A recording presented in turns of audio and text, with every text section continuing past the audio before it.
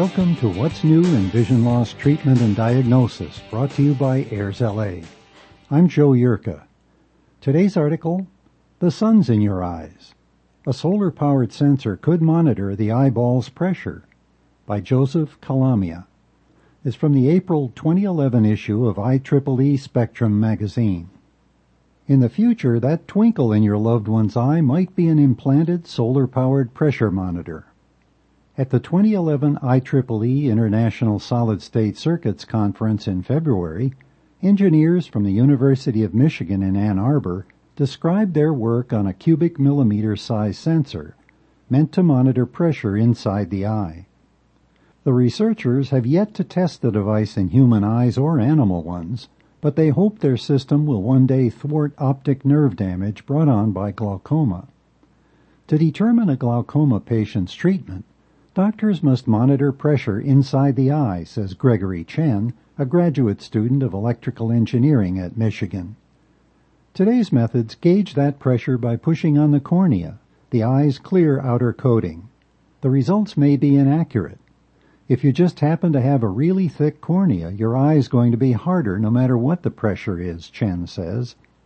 The engineer's prototype device would allow a micro-electromechanical system, or MEMS, capacitive sensor to record pressure from inside the eye about every 15 minutes and store it to static RAM.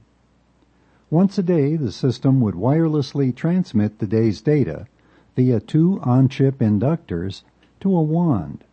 The inductors would send the data at both 400 and 900 MHz carrier frequencies as a means of mitigating the signal's noise and increasing its range. Powering this daily transmission was one of the team's biggest challenges, says Mohammed Hassan Gayed, the Michigan grad student who designed the radio system. The common way of transmitting data is to use an external antenna, he says, but in this millimeter-cubed space we don't have that luxury. The team designed the diminutive device for easy implantation, but the small size comes at a cost. The device's inductors require more power to send data than a bigger antenna would, a peak of 47 milliwatts. That was a problem, given that the peak power supplied by their device's thin-film lithium battery is only about 40 microwatts. To make up for this shortfall, the system stores enough energy to transmit one bit in a capacitor. The device then sends that bit and refills the capacitor from the battery for another go. The bit-by-bit method provides a transmission rate of around 10 kilobits per second. But with a day's data totaling around 1.5 kilobits, it's still near instantaneous, says Dennis Sylvester, a professor of electrical engineering who led the team with colleague David Blau. The battery itself lasts around 28 days before it's drained, but the device also includes a miniature solar panel.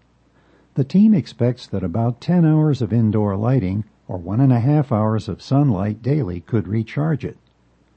As far as I know, nobody does solar power at this size, says Pedro Irazcoy, director of the Center for Implantable Devices at Purdue University, who is also developing an implantable glaucoma sensor.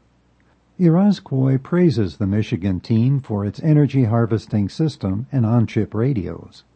His own team's tadpole-shaped device, which is now being tested in rat eyes, uses radio waves from an external source to power a 2.7 millimeter antenna tail for transmission and to charge an onboard supercapacitor. Irazcoy's commendation of the Michigan device comes with some caution. There are a lot of impressive innovations here, he says, but until they've actually implanted it in a live eye and measured the pressure, they haven't shown that the device works. Of particular concern, he says, is that surgeons would need to implant the device in the very delicate iris tissue.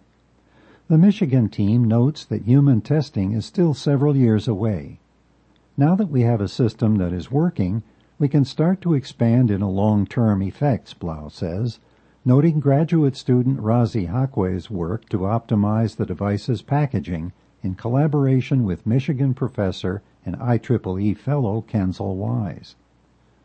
What doesn't seem to be a concern is that staring into the wearer's eyes might reveal a speck of cyborg. We're expecting to make different colors, Chen jests.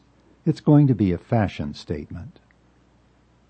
And that brings us to the end of today's article, The Sun's in Your Eyes by Joseph Kalamia.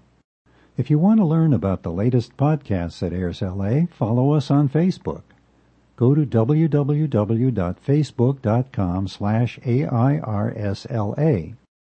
And if you do like what you see there, be sure to click the like button. This podcast is for the sole use of our blind and print-impaired listeners. Any unauthorized use is prohibited. I'm Joe Yerka, and I'll be back with another article soon. Thanks for listening.